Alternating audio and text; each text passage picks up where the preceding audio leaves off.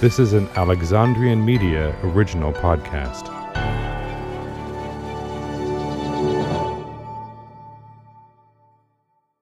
All right, it's Roberta Williams, bitches. Oh, perfect.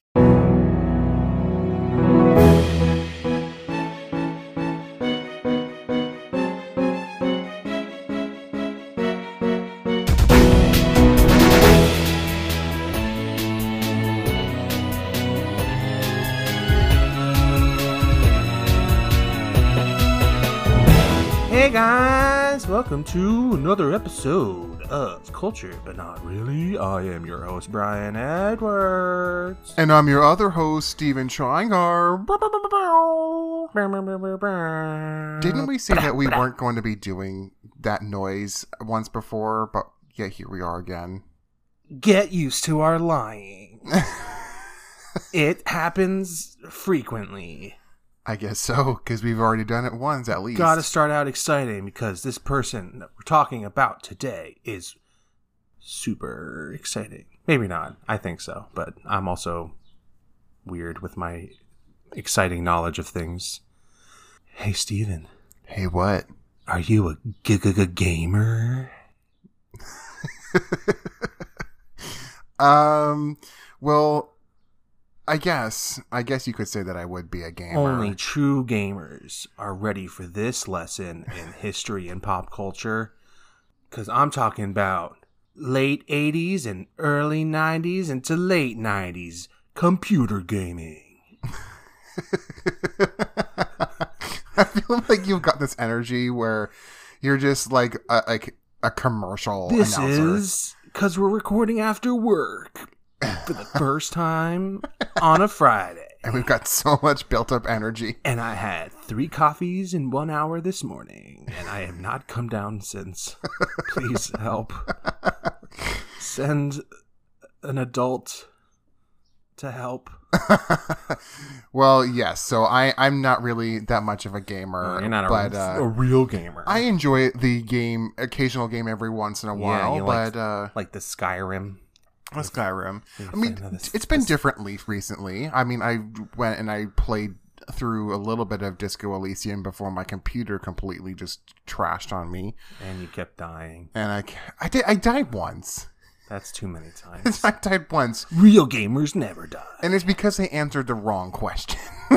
Well, you can't answer the wrong question in the game of life or you die. Yeah, I mean, I kind of just answered the wrong question, and then apparently the screen faded to black, and then it just restarted because I got killed. That's what happens in real life too, babe. Yeah, I guess. I don't know what to tell you. You gotta be careful who you talk to.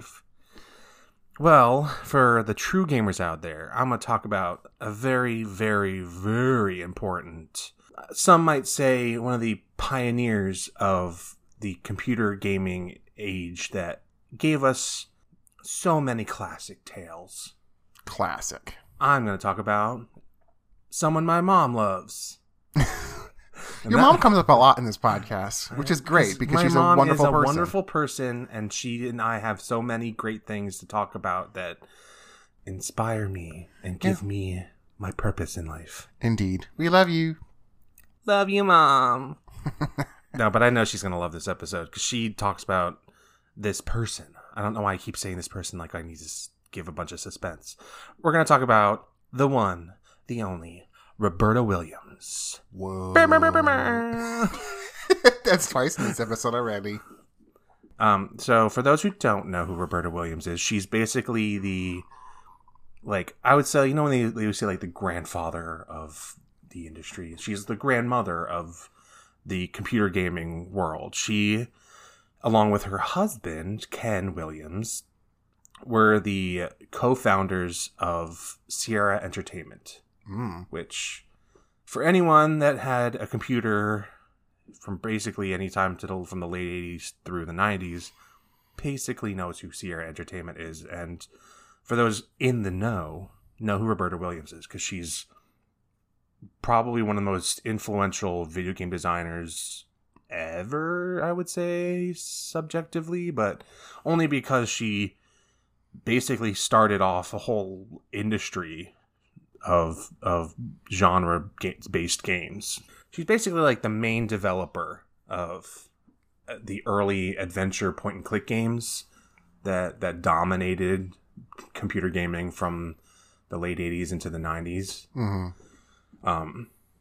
So back in the 80s, when computers were starting to become home devices, a lot of companies jumped on the gaming bandwagon, but because those computers were super old and did not have nearly the kind of graphic capabilities that even the most basic of today's laptops could have. And this is the thing, they didn't have laptops back in the day.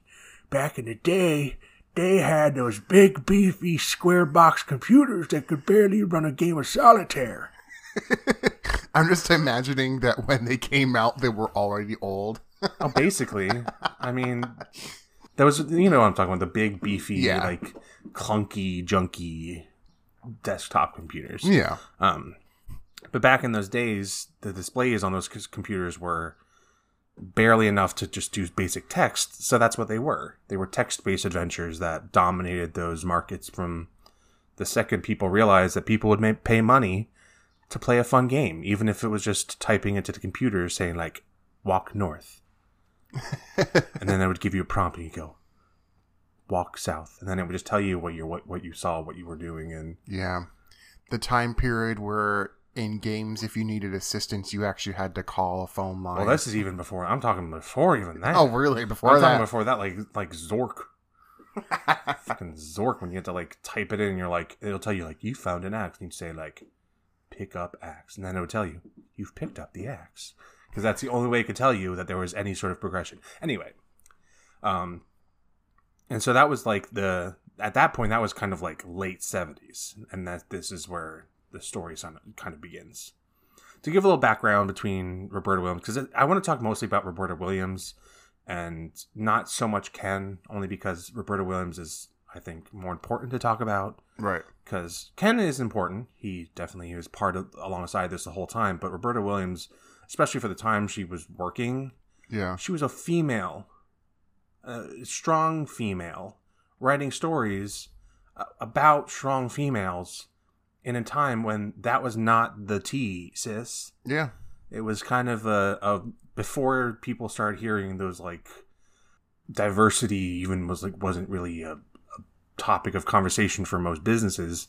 She was thinking, like, I want to just write these stories, and if they happen to star and happen to be geared and marketed and appreciated by women, that was a bonus. But she wasn't, like, pushing it as, like, her trying to be progressive mindset or anything. She just wanted to make the game she wanted to make. And I just think that the fact that she did that at a time that, as a woman, which is terrible we have to say as a woman, but as a woman, she wasn't, like, she was way ahead of her time for that. Yeah, absolutely. So just a little background between the two of them.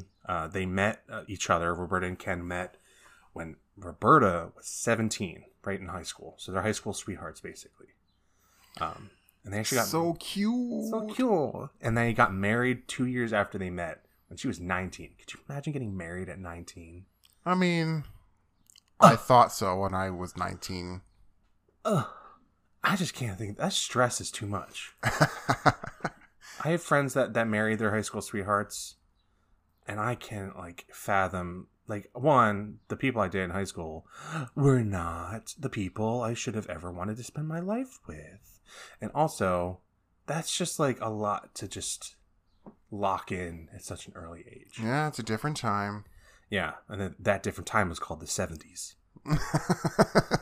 The ancient 70s. The ancient, some might say mythical age of the 70s. But the story really starts in 1979. Roberta Williams was not working, as a housewife. And she actually didn't really have any real interest initially with video games or computers. But her husband, Ken, was working for a computer company that was working with a lot of those big IBM monster machines back in the 70s. You would see the pictures of that are, like, the size of, like, 5 refrigerators. And so at that time, Apple, when they started, a lot of their computers were starting to become starting to like become more popular and a little more common in people's homes instead of just being at like places of business. Right.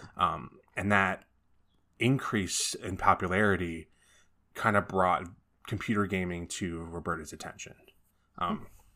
She began playing video games, all of them being those fun text-based games. And she went on to say that her first game that she played was a game called Colossal Cave. After that one glorious moment in her life, playing text-based adventure games on her computer, she became hooked. And particularly on adventure games. That's kind of what her niche is known for, the adventure game. And so in the late 70s, she began developing her first game.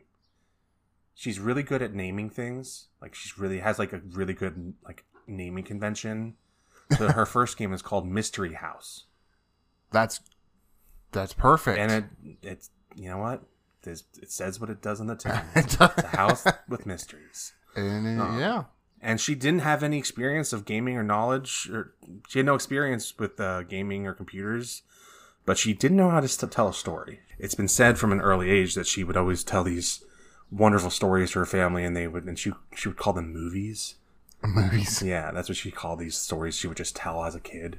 So when she was little, she would tell all these stories to her family, and that's kind of what I think sparked the retelling of stories when she realized that there was another outlet, I guess to say, is there's and it was an untapped resource for an industry, basically. Yeah. Computers had just started really getting to the point where they could start being accessible with people. And she had lofty ideas, too, because not only did she want to make a game inspired by these other text-based games, she wanted to make a game with graphics. What? Yes. You heard me right. That's crazy. And so with the help of her husband, who helped program the game, since she literally had no idea how to even program anything, she and her husband developed Mystery House. And that was an adventure game, and it had black and white graphics. And it was made for the Apple II computer. It was the very first computer game to ever actually include graphics. And surprising to her, it was a hit. Oh. Usually that's the way things Mystery go. House. Because it's the first of its kind. So it has like a little bit of an extra special appeal where it's like whenever a game does something revolutionary, it becomes like the next big game. Right. I know like a quick example I thought of, and it's been a reference for a lot of people, Uncharted, the first Uncharted game. Yeah. People, when it came out, were like, oh my god, if you walk in the water, his pants get wet. Whoa. Like, that was a big deal because they had like thought that detail in it, and it just made the game feel that much more immersive. When I played Uncharted, it was way, way, way late. I know, but so like that detail like didn't even faze me. But like that was a revolutionary moment in video gaming, just for that attention to detail. So you'd walk into a puddle, and the water level would go up his pant legs and like make it dark, and then it would dry, and then it would go back to normal. Like, they thought all those things through. Yeah. Which was a revolutionary moment. And those things happen in video games. It's been happening a lot more frequently because there's a lot more advancement going on in these days. But back then, adding graphics to a computer game was the biggest of the big. And so after that success of Mystery House, God, that's such a good name. Such a good name for a game. Fantastic name. They went on to become the figureheads in the development of graphical adventure games throughout the 80s and 90s. In 1980, they founded the Online Systems Company in Simi Valley, California, which everyone now knows as Sierra Online, which they renamed 2 years after they started when they moved from Simi Valley to Oakhurst. And the reason they named it Sierra is because of its close proximity to the Sierra Nevada mountain range. What? I know. And most people just know about Sierra Entertainment. I know, like, Sierra Online is, like, because they kept the online part, but... Yeah. And so Sierra never really blossomed beyond what it did best, I think. And I don't want to talk too much about the business itself, because There's a lot involved. It's not super fun to talk about. So, I mean, if you really want to, there's many like reports and books and biographies from everyone from Ken Williams to other workers under the umbrella of Sierra during that time that, you know, if you're interested in more of that, read a book. Reading is fundamental. Okay there, RuPaul. Calm down. Just kidding. But in 1996, Sierra was sold, and the Williamses, both of them, both Ken and Roberta, would retire from video game designing and developing in 1999. Supposedly. Dun dun dun. What?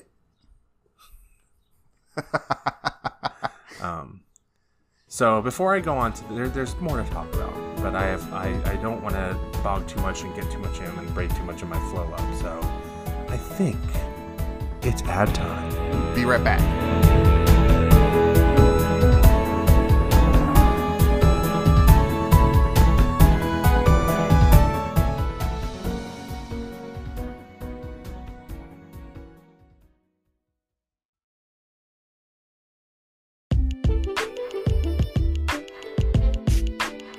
Hey there, it's me, your host Steven. Aside from being a host of this podcast, I am the founder of Alexandrian Media, a growing production company based in Philadelphia that aims to make art and culture accessible to those in our modern era. I'm here today to tell you about an incredible opportunity. Alexandrian Media is a proud partner of Run the Town, a virtual race hosted by Roy Belzer Fitness.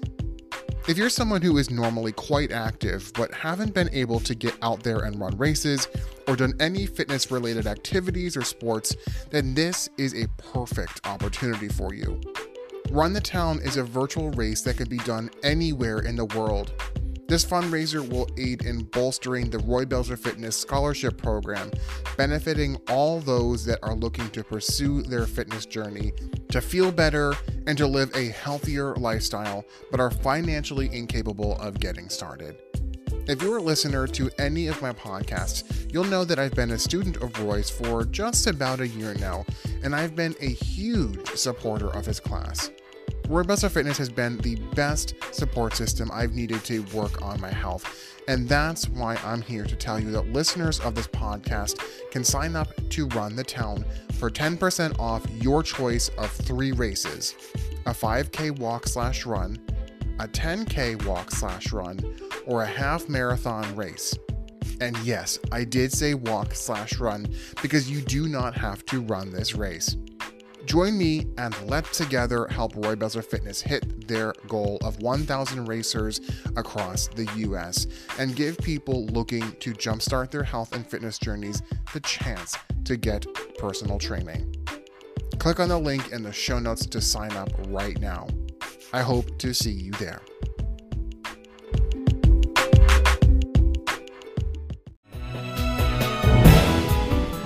And let's get back to the story. I'm not going to do it.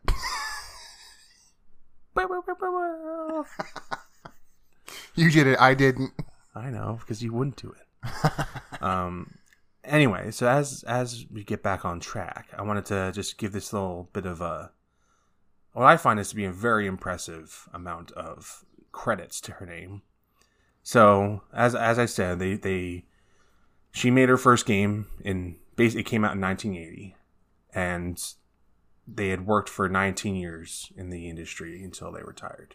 Wow. And in that time, Roberta Williams has 23 video game credits to her name. Damn, that's a lot. That's a lot. I mean, again, we're talking about like early graphic designing video games. So It's not like it's, I will say only one of the games they ever made was in 3D, if that makes any sort of like...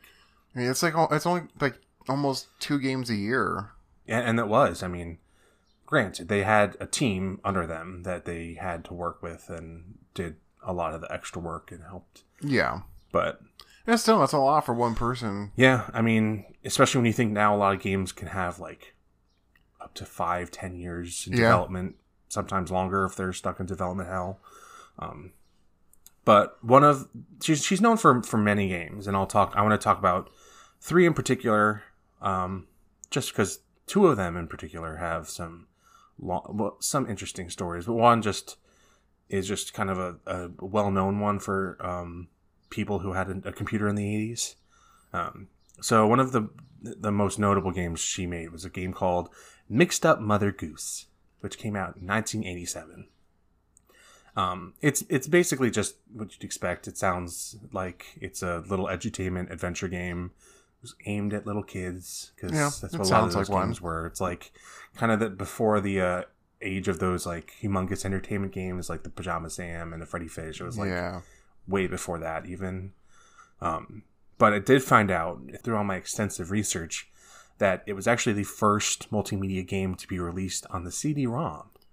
Wow. Because it came out in 1987, but they had a few versions made in the years after, kind of to keep up with like the constant changing equipment and hardware and keep up with making sure the game looked nice. So they made 2 more versions, and the version that came out in 1991 was released on the CD-ROM that we all know and love today. Although it is phasing out, so maybe not so much anymore. Yeah, it's all downloadable stuff now. Losing some of that love plus there's also better CDs out there anyway. I mean, better discs for playing media.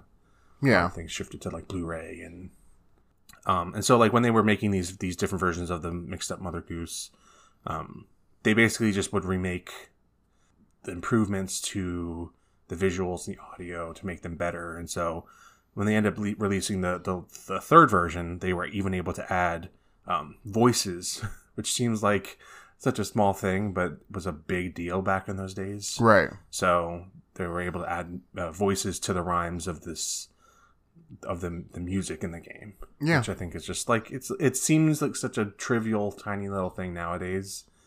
But back then, and there are plenty of people I can talk to you about audio engineering of the olden video games, but audio takes up a lot of space that people don't know. That's why when you play those old like NES games, those 8-bit games, they all have those like super MIDI keyboard sounding like beat that like do like that's literally all they could fit onto those cartridges. Yeah. So they had to do with what they had. Yeah. But a little piece of fun little trivia too is for the cover art of Mother Goose, Roberta herself actually modeled for the photo on the front of the game cover, which I think is just a fun little piece of information. It's my baby. It's funny though because she's there with 2 children, and those 2 children are not her children. So who are they? I don't know. They just act like little child models. I just think it's like she has 2 children. I just don't know why they wouldn't just use her children. I guess her children didn't make the cut. This kind of reminds me of when my parents started their business. They didn't use me at all. They didn't use my other brother. I mean, they used my 2 youngest siblings as their models of like, I think my sister was in the back of like one of their cracker boxes, like indulging in some tasty crackers. Yeah, because she's like pretty. What? Like I'm just kidding. Like 10 years old. She's so pretty. She's a pretty 10-year-old. You're pretty. You're so pretty. I mean, I don't know why they didn't just use her kids. But I just thought that was like when I was researching, they kind of made a point to say like she was in the cover art for Mixed Up Mother Goose, but her children weren't. Like it just seemed very deliberate. Like they could have just like lied and said nothing. Yeah, don't even mention it. Don't even worry about it. Yeah, they could have just lied by omission, but they made a point to say like she was in the cover and there were 2 children with her, but they weren't her children. But the next game I wanted to talk about has a bit more spiciness to it. Spicy? Spicy. So, in 1995, she put out and designed a game called Phantasmagoria. That's one of my favorite words. I love that word, Phantasmagoria. I read the Lewis Carroll different story. I think. I don't know. It didn't say anything about... I've never played it because I don't want to. That's nothing against her as a designer. It's a horror game. I don't love horror games. I don't either. I don't like anything horror related. Unless I like old horror movies, but I digress. I prefer when I like, if I watch something, I'm not going to be like controlling it. Yeah. I feel like I feel too immersed. I prefer it to be like a movie. Yeah. Something that I know like I can sort of detach myself from any responsibility. Yeah. It depends on the horror game too. Like I do like the Silent Hill games, and some of the Resident Evil games are fun, but not when this game, especially because from what I do know of it, it is extremely violent, extremely gory, and has some very unsettling sexual violence related content, which is not great now, and it wasn't even great then. I mean, it's a Google at your own risk kind of game. But the biggest reason why I talk about it is it's one of their biggest. It wasn't necessarily any sort of flop. That's not the right way to say it, but it was a very big magnet for a lot of controversy. Yeah, and I'll get into that. I want to talk a little bit just about like the development, a little bit about development.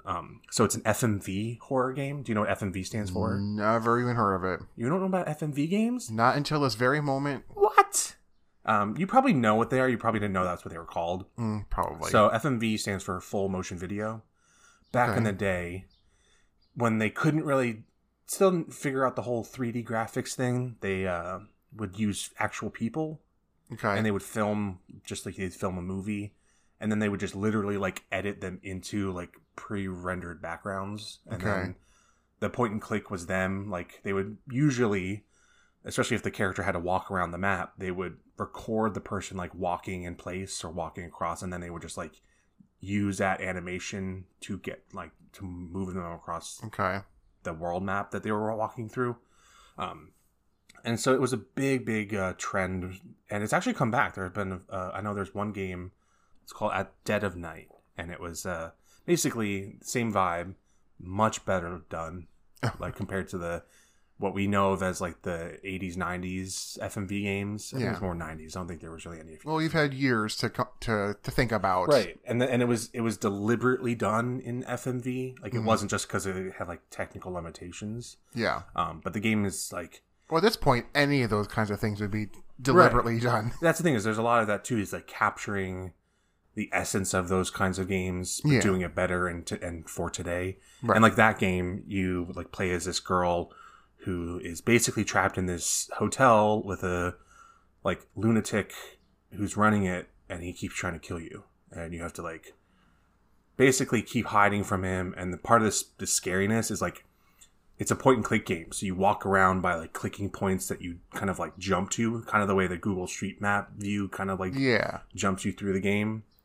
But then the thing is like sometimes as you're like going around a corner and you walk and you like go by, you see him in your periphery as you walk by, and then you're like, oh shit, he's here. I have to go and hide into one of the hotel rooms. And then it's like kind of a chase game, and you like go into a room and then you have to hide in the cupboard and you watch him walk by, and like it's very spooky. Spoopy. And it's also there's ghosts, because it wouldn't be a horror game without some ghosts.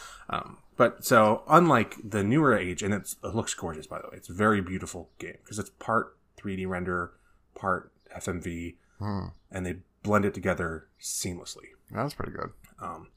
But Phantasmagoria, unlike most games of its time and its FMV-ness, not so much. A lot of them didn't really know how to do great compositing.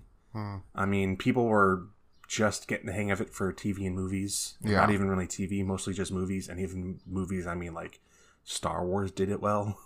And so for video games are still such a new commodity, especially coming out of the 80s with the video game crash that happened in the 80s. There really wasn't a whole market for a lot of people to invest in those big budget kinds of things. Which is crazy, which is crazy why this game in particular is the way it is, because for the time it had a massive crew and cost a fortune. Wow.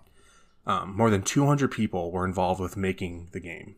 And it's mostly because Roberta herself wrote a 550-page script. I can barely write 6 in a week. Yeah. Well, let's see. It's 550 pages is about 4 times longer than the average Hollywood screenplay. Yeah, that's pretty big. Which is huge. It's a book. Yeah, it's longer than most books. Yeah, I was say it's like a big book. It's not just a, and it's a script, so it's written on like 8.5 by 11 pages. It's not even written in like a short compact book. But it took more than 2 years to develop and 4 months to film, which is kind of long. Filming doesn't usually take more than like 2 months, 3 months, depending on the project. And the original budget that was set out was $800,000. Wow. But it ended up costing $4.5 million. It sounds like they missed the mark a little bit. Yeah. Just a little bit. Just a few $1 million more. And just to give you an idea of like how much they like put into developing this game, they spent $1.5 million of that $4.5 million on building a studio for filming on the grounds of Sierra's like headquarters. That's a lot of money. That seems. I mean, it's early video compositing technology, early video game compositing technology. Yeah. So they're not like a lot of that stuff is easier to do now with less space. But they basically had to build a whole soundstage for this project. Yeah. And all of the people were filmed on blue screens. Like, that's the way they did it back then. Yeah. So the game actually ended up being a success, like, financially, surprising enough, because... I hope they got return on that. They did, yeah. That's the only reason why they considered it being, like... It was a financial success enough where, like, the fact that they spent the amount that they did, their... stock still went up a lot. That's good. Yeah. Big part, in fact, because similar to what happened like in the 2000s with like the GTA games, it got a lot of bad press. Grand Theft Auto, for those who are like me and don't understand what GTA means. I thought everyone knew the GTA. Anyway, a lot of the success of it, I think, and I'm speculating a little bit, but there's some evidence that supports it, is that the negative press it got for like being so violent and gory and dealing with like rape in the way that it did is very bad. But because it was reported that way, it kind of made people want to play it. Yeah. Like it's like when you know the thing is bad, but you want to see it for yourself. Or you know something's like intense, so you kind of like feel the need to sort of tease yourself about it, so you get it just to like get it.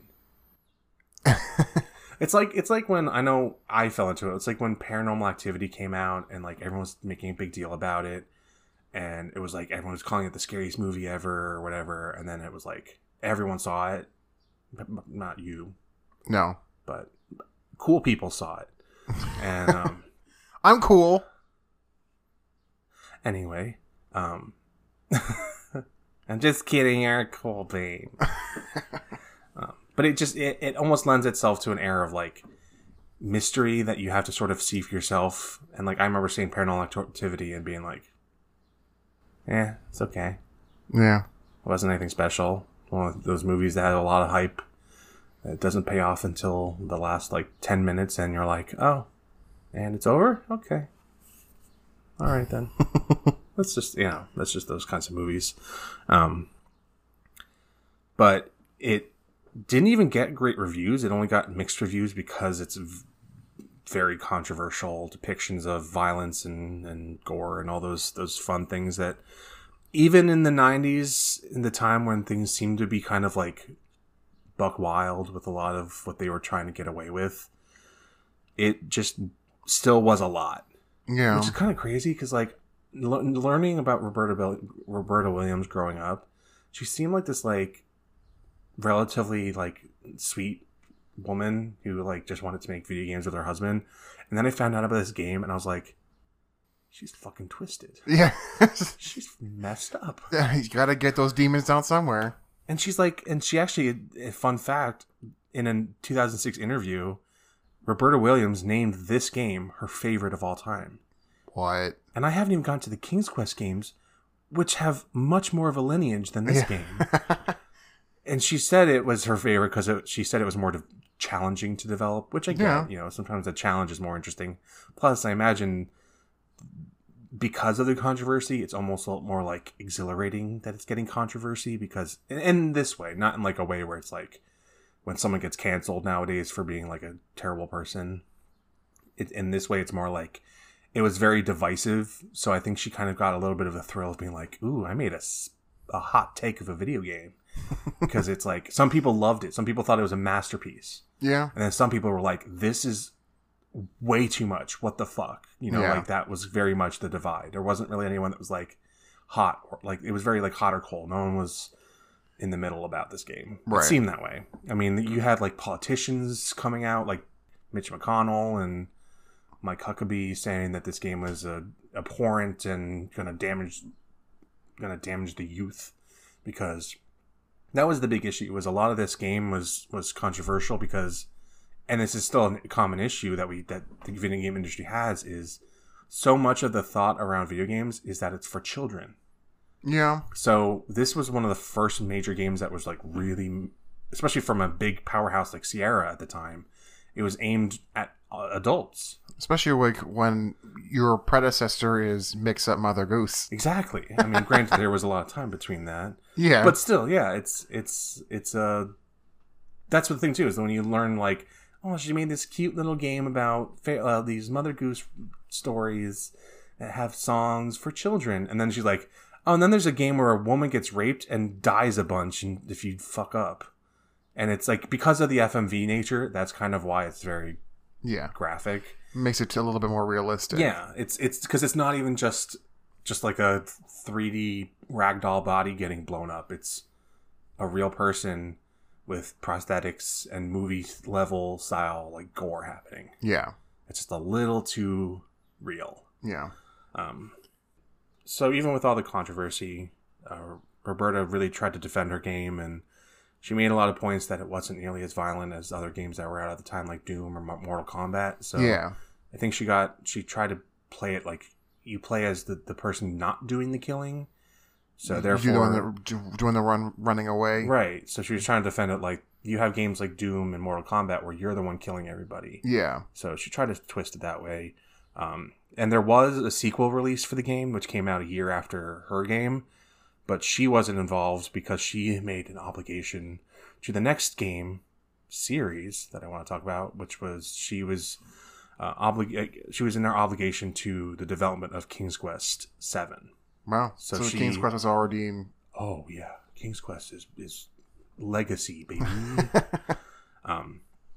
And just the last thing that happened with the rumors of the potential third game, she had this to say.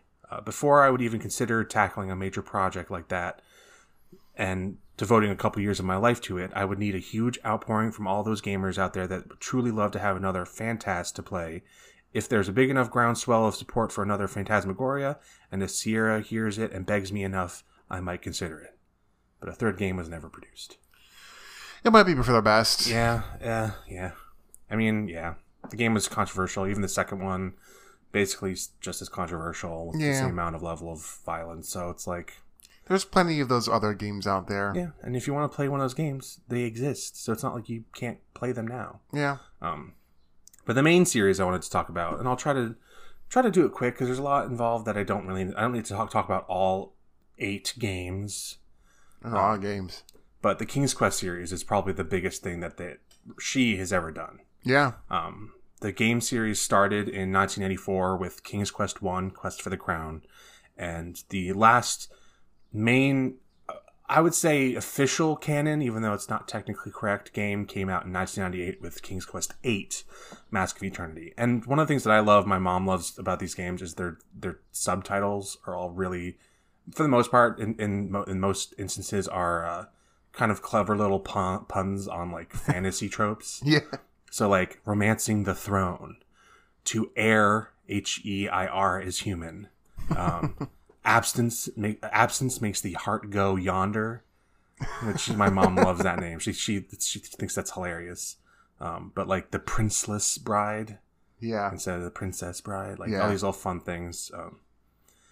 And so they also remade the first game years after the original release because a lot happened in 6 years. So in 1990, they remade King's Quest 1. And then in 2015, they did like another game studio talked to Roberta and asked her if they could do it. And they did like a reimagining of the series in a way that's like, it's still considered canonical, which is why I sort of say there's only 8 canonical. But it sort of does whatever it wants with the other 8 games, and it's in the world, but it's a reimagining. So it's like it sort of takes what it wants from the other games that it likes and sort of ditches things it doesn't like and sort of glosses over. And it actually came out in 5 episodes, and it was released between July 2015 to October 2016. And from what I've read, their overall reviews were kind of mixed. Yeah. So it wasn't even like they were trying to reboot it, and I don't think they ever kind of quite got there. But the general story of King's Quest, the King's Quest games, all center for the most part around the main character of the series, King Graham. Is it his name, or is it like King? He becomes the king. So he is the Knight Graham who becomes a king. Gotcha. And his family, for the most part. I say that because the 8th game does not, but has other things involved. And so it's this whole, from the most part, most of the story takes place in the kingdom of Daventry, and all the stories around each of the games are usually played either by himself, King Graham, or his wife, Queen Valenice. I don't know if it's Valenice or Valenice. I always say Valenice. His twin sons and daughter, Prince Alexander and Princess Rosella. My mom loves Rosella. I have to say that because otherwise she'll text me later and say, "Why didn't you say how much I love Rosella?" The only exception, and I mentioned this a little bit, is the 8th game, King's Quest: Mask of Eternity, where the actual protagonist is a Connor of Daventry, who was just a lowly tanner and a knight for the realm, but he just happened to be basically in the game who becomes like the prophetic one who like saves the world because he happens to be at the right place at the right time. Yeah. Every time I hear you say Daventry, I just keep thinking of Griffin McElroy going, Davenport. Yeah. Well, there actually is a real town of Daventry in the UK. Yeah. No, I just every time I hear you say Daventry, that's all I think about. Well, Daventry came first. Yes, it did. By several years. But the big thing about a lot of these games that people can know, like that make them what they are, is they're all these like these like elaborate stories, these complicated puzzles, and pretty well developed characters. That's kind of those games were known for. And technologically, the games pioneered a lot of the time styles of like animation and pseudo 3D environments that were being done and kind of around them. Like they had one of the first game, like they were in the first of games that had graphics. They quickly moved to having like almost Disney-esque animated characters and like backgrounds that looked like they were like actual Disney set pieces, that kind of level of art quality. Yeah. And even in 98, when they released King's Quest 8, they had full 3D video game technology working for them. Yeah. Not great. It wasn't like I love that game. It's my favorite because I have an extreme personal connection to it, but it's not nearly as good as any other game of its time. But I love it because it has a lot of nostalgia for me. Yeah. I mean, I remember like from the very time we met, you had mentioned King's Quest as one of your favorite things about you and your connection with your mother. And... Right, because I love my mom. And in particular, King's Quest 8, I sat over her shoulder when I was little, watched her play through the whole thing. Mm-hmm. And that was part of it too, is we would play, I would try to be her little helper boy, like help her how to solve puzzles. And then if we both didn't know what to do and we ran out of ideas, you picked up the phone. Yeah. Picked up the phone. There was a helpline. You called and they would tell you, they'd ask you like a series of places you could possibly be stuck at. And then they would give you, it was like before the internet had the walkthroughs online, and that's what you had to do. You picked up the phone and called for help. Yeah. Literally.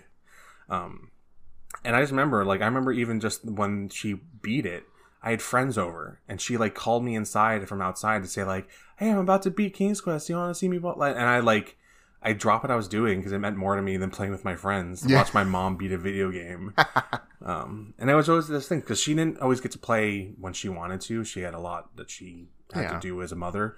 So when she did get to play, it was like a special moment, and it was always these fun things. And the story's really thought out for even today's standards. And so just even like there were some things the game itself did in its universe that really made it stand out, because you weren't playing as like this royal family. You were a nobody who basically is rise up to stop the world from evil and darkness and bring back light and happiness, basically. And this game actually also got hit with some of that controversy from Phantasmagoria, because after that whole debacle, a lot of surrounding companies had an issue with the amount of violence that their company had put out. Oh. So they actually had a bunch of managers had to come into the company above Roberta herself to try to like cut out as much of the controversial things that could have happened in Mask of Eternity. So they like went and started just cutting out all the violence. There's not even that much violence. It's like violence against monsters, and not even like that like detailed. But like they cut out all the violence. They cut out anything that could be like possibly religious in theme, because there's some like there's a lot of analogies to the biblical like the main quest of the game is to like you assemble this Mask of Eternity, but then you also have to get this armor of the gods, and it's reference the inspiration for it was the armor of God from the Bible. So there's like a literal one-to-one relation that they had to like sort of cut down on. But then they left the company in 1997 and without their version done, so Roberta just walked back in and reasserted her control and just finished the game she wanted to do. Yeah. Which kind of sucked because there was some damage done from what they were trying to cut out, and they were already having some issues with some of the technological side of the game that kind of made the game's process a little bit rougher. Yeah. But one thing I wanted to note that I found out in my research, which I somehow always find these little nuggets for you, my love. You always have great little... But I found out that... bits of information for me. After the game's release...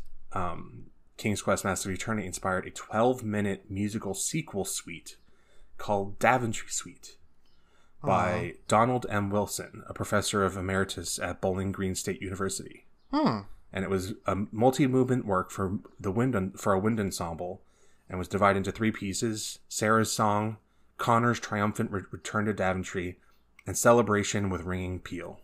I had to check that one out. I tried to look it up. I couldn't find much. But it was featured by Sierra Online as the first musical work of extended scope to be inspired by a computer game. And now we have things like Final Fantasy. Well, that's the thing. The music of those games were always pretty like thought out. So this was completely independent, though. This is somewhat like a random dude was inspired to make his own music based off the game. But yeah, and that game just always has a special place in my heart. Yeah. But the last thing I'll talk on is just kind of the legacy of Roberta Williams. Like I said, she and her husband retired in 1999. They basically retired and just bought a yacht and just yachted around the world.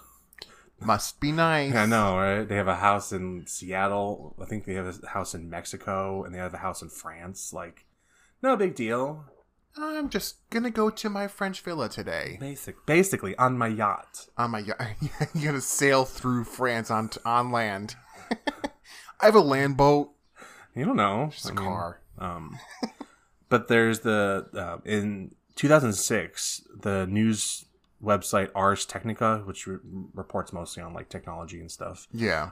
named Roberta Williams one of the most iconic figures in adventure gaming. GameSpot, the video game news website, named her number 10 in their list of the most influential people in computer gaming of all time, and did so for pushing the envelope of graphic adventures and being especially proactive in creating games from a women's point of view and titles that appeal to the mainstream market. All while integrating the latest technologies in graphics and sound wherever possible. And that was from an article in 2005.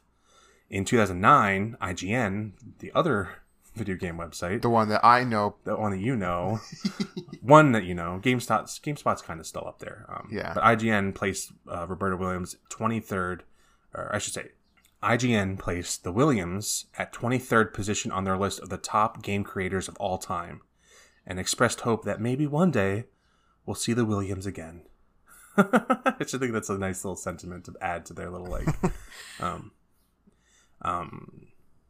and in which I think is really awesome. In March of last year, Roberta Williams was given a Pioneer Award from the 20th Annual Game Developer Choice Awards. Yeah, there you go. For her work in the graphical adventures game genre and for co-founding Sierra, which awesome that she got to that recognition. Yeah. And she was also, for anyone that had ever watched the AMC TV show *Halt and Catch Fire*, which ran not too long ago, ran for a few seasons, she was the source of inspiration for the character of Cameron Howe. So anyone that has watched that show, you have Roberta Williams to thank for that character. And this is something that on the day of recording, June 4th, literally as I was researching today, I found out that an article landed on Engadget.com that she, along with her husband Ken, are coming out of retirement to develop a new game with 3D artist, and I shit you not, this is his name, Marcus Maximus Mera. That's a name. That's a fucking good name. That's a name. And that reminds me of one of my favorite musicals. The character's name is Count Carl Magnus Malcolm. It's just like I can barely even say it. Triple M names. Marcus Maximus Mera. Yeah, so that literally I found, as researching it, was the first article was, they're coming out of retirement for a new game?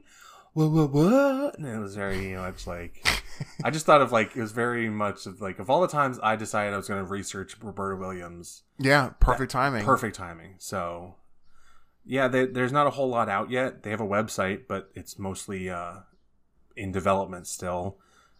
They've been apparently in development for 6 months now.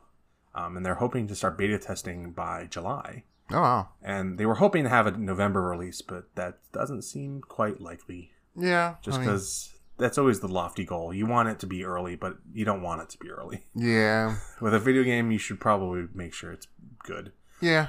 But from the vibes that they keep, the teases that they've been saying is it's very Sierra-esque.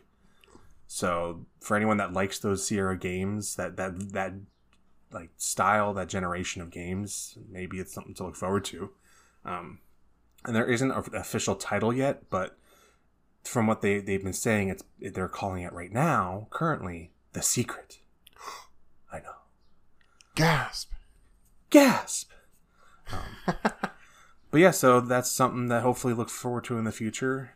And they basically said that, like, it's not even like a if they or aren't they going to make a game. They basically got to the point where they were developing this new game and said, oh yeah, we can't turn back now. We got a game. So hopefully we see something cool come from that. I mean, again, with the legacy they have, they've put out some bangers. Yeah. So I'm looking forward to see what they do next. And hopefully if this does well for them, they maybe get back out there. Yeah. They've been gone from the scene too long. They're not even that old yet. I mean, well, you never know. Yeah. But yeah, so that is my little history lesson for you on Roberta Williams and Sierra Entertainment, and a little bit about her husband Ken and how they basically dominated the 80s and 90s of computer gaming. But I hope you enjoyed my little lesson on Roberta Williams, and I hope everyone appreciates the queen that she is. Yes. And thank you all very much for listening to this episode. We always appreciate your support. We love you guys. Thank you. And speaking of thank yous, we would also like to thank Daryl Banner. Yes. We'd like to thank Daryl Banner, our composer of our theme music. Were you going to say Daryl Banner too? I couldn't remember. I was going to say Daryl Banner because we have a lot to be thankful for. I mean, obviously, it's a great theme song. It is. So great. Can I say thank you to all of our supporters and listeners and fans? Because I'm going to do it. Thank you. Thank you. That's my special thank you for all those people. Well, if you also want to listen to half of this podcast hosting team do more podcast, you can listen to the Composer Chronicles. Yeah, definitely do it. Listen to Steven's Composer Chronicles. Composer Chronicles. And yes, he's doing a lot more with the interviews and got a lot start revamping the show and how the schedule goes, so he can make it all more fun for the listeners and hopefully more fun for him. Yeah, absolutely. There's a lot of great people coming up and a lot of people that I am sure that most of you will really enjoy. So check out the other Alexandria Media podcast, The Composer Chronicles, and you can find that pretty much wherever you listen to any other podcast.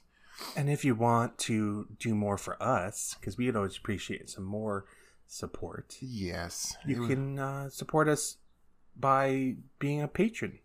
Patreon.com/reallycultured. Yes. Support us. When you go there, you can sign up at $1.50 a month for general support. And then you can also sign up at the $5 level where you'll get ad-free versions of every episode. And you'll also get merch discounts, which at this time, merch is starting to actually be made for this show. We actually have a mug up right now. So you can get a Cultured But Not Really mug on the Alexandria Media Teespring store. It's not Teespring anymore, it's just Spring. So you can grab that. And I'm going to get one right now. I'm going to post the first discount code in the Patreon so you can get your own mug for Cultured But Not Really. I'm going to get so many mugs. So many. And 12. I'm going to get 12 mugs. There will be more merch coming out soon. We have a t-shirt in the works, and it's going to be a lot of fun. And keep an eye out for an episode 2 weeks from now. And we'll have something new to share with all of you from one of us. Who is he going to be? Is it going to be me, or is it going to be Brian again? It's going to be me. It's only me. It's always only you. Well, on that note, we ask you, listener, are you feeling really cultured today? Bye.